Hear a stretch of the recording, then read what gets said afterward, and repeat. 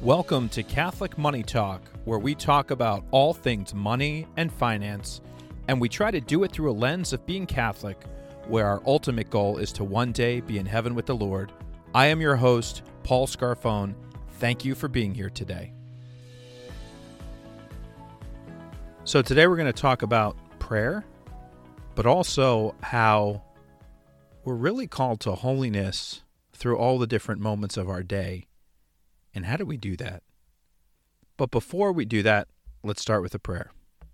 In the name of the Father, and of the Son, and of the Holy Spirit. Amen. Heavenly Father, we thank you for this day.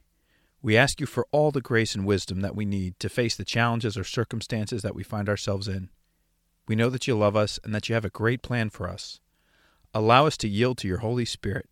We ask all this through Jesus' name. Amen. In the name of the Father, and of the Son, and of the Holy Spirit. Amen.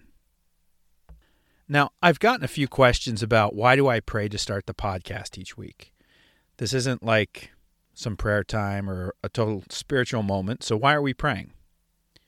Well, growing up, my parents, particularly my dad, would constantly remind us that we should pray before we did anything.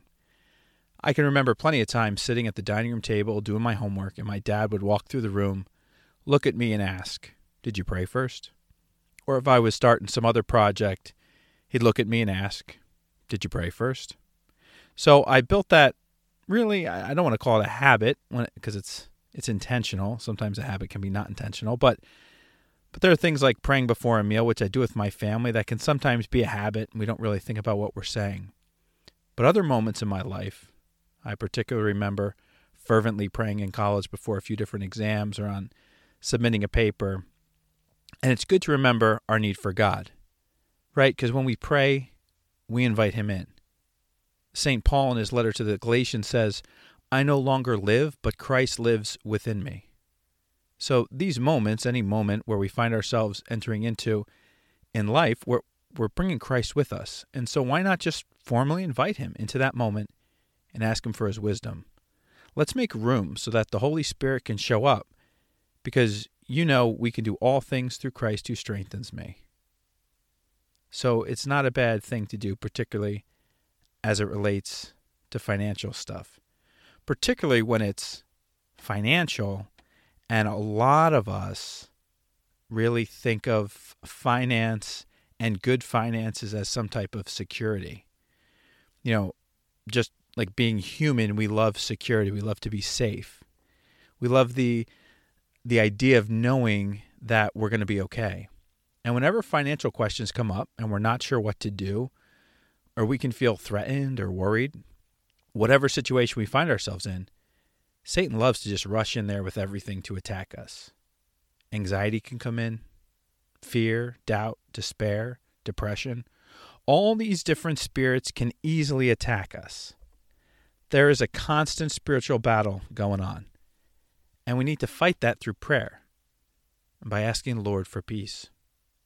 When I have felt challenged by anxiety and worry, I try to remember to run to the Lord.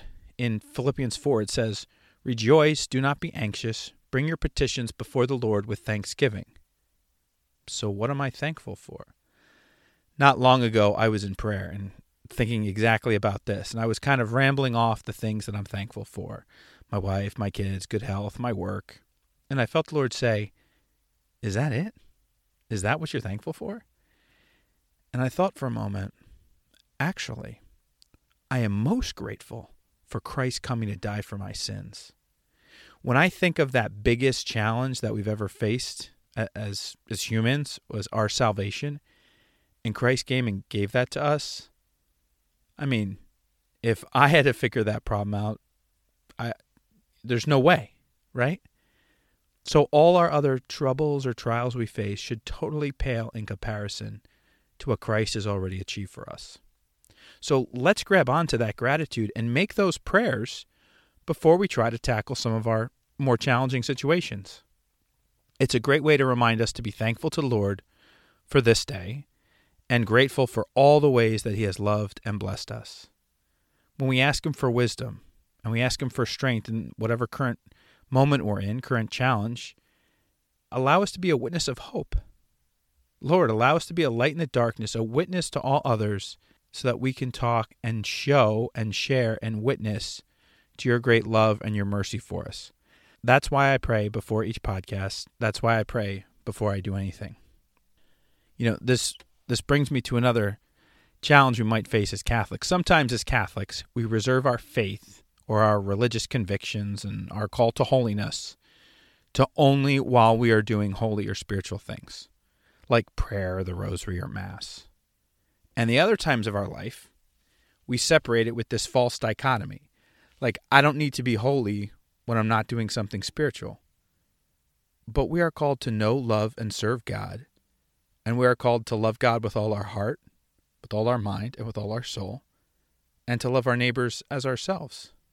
So we are truly supposed to have a constant concern for the Lord's will for us. Always. So when we think about things with money, that's why we should pray. That's why we prayerfully discern financial decisions, as we spoke about last week. That's why we support others around us and give to the Lord and the work of the church.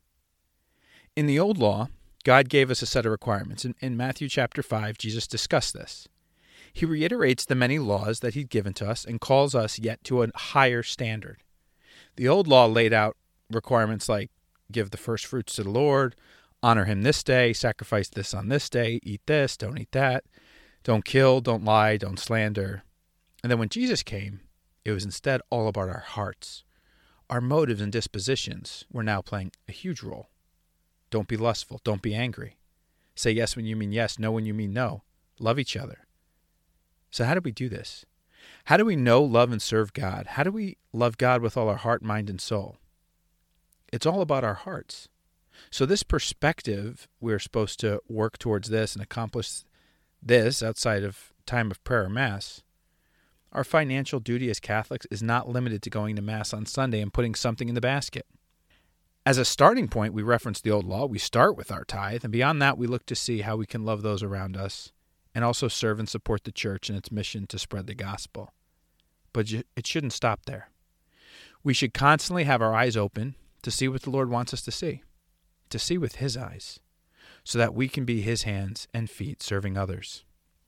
Here's a brief example of how I felt loved by someone who I think was following the promptings of the Holy Spirit and just being aware of how the Lord wanted him to love his neighbor as himself. It was in the workplace. So after college, I started working for a manufacturing company. We made countertops. My job was sales. I had to negotiate contracts and sell them to new home builders. It was a small business. We had, 25 employees maybe. My wife, Taryn, and I had just had our first child, my son, and the medical benefits plan we were on was expensive and it wasn't great coverage. These are significant costs to business owners. But anyway, after a few days of being home with my wife and our new baby, I went back to the office. The owner of the company came up to me and congratulated me on the birth of our son. He was very excited for us. Then he asked, how did the medical benefits work? Was everything covered? Now, my wife had a C-section, and she had to stay in the hospital for 4 days. The medical plan we were on had a $200 daily copay for staying in the hospital. So that was $800 just on the hospital stay for the 4 days. I simply explained this to him, not complaining about it, just matter-of-factly stating what wasn't covered, and I just left it at that. But then about an hour later, he came into my office with an envelope. I don't remember his exact words. I just remember his actions.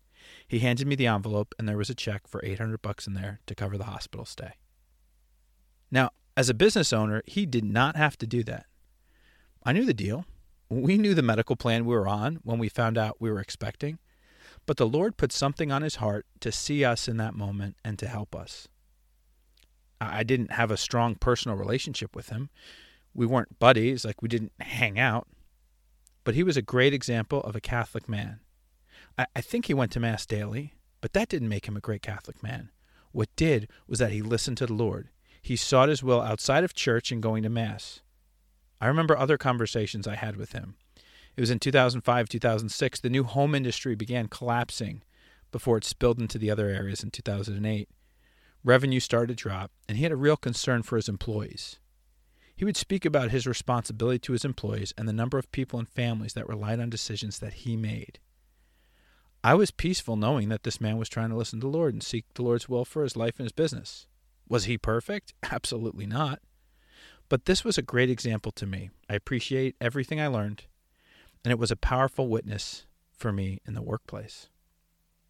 Another example of my days working at the countertop manufacturer was my sales manager. He was a prayerful man. To this day, I have a fantastic relationship with him, and I'm so grateful for him in my life. When I first started working for him, I was shadowing him. We would ride together and to and from sales calls, and after each meeting, he would say a decade of the rosary for the people we just met with. It wasn't to try and get the sale. It was for the Lord to be present in their lives, for any challenges they might be facing, or for them to experience God's love. This was a great example to me of how to live out our universal call to holiness in daily life. It wasn't just about being holy or trying to be in those spiritual moments. It was an example of how to be a Catholic man seeking the Lord in all things, knowing, loving, and serving God and loving our neighbor as ourselves. This impacted me greatly. In fact, when I started my financial coaching business in 2020, I decided that I was going to incorporate prayer into each coaching session. Through great examples of Catholic men in my life, I've been able to invite each new coaching client to start with a prayer. It was hard at first. It has gotten easier. But I am most grateful for those times when it sparks some great faith-filled conversation and creates an opportunity that I can witness to the love and mercy of God. Well, there you go. We didn't cover a ton of financial information in this episode, but my hope is that this serves as an encouragement to you to pray more, to seek the Lord more, particularly in those areas that have a big impact on us, and finances are definitely one of those. I hope this was helpful. Thank you for listening. God bless.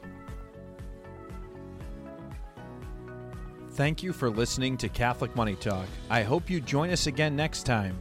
Please click subscribe in your podcast app to get notified of new episodes. God bless you and have a great day.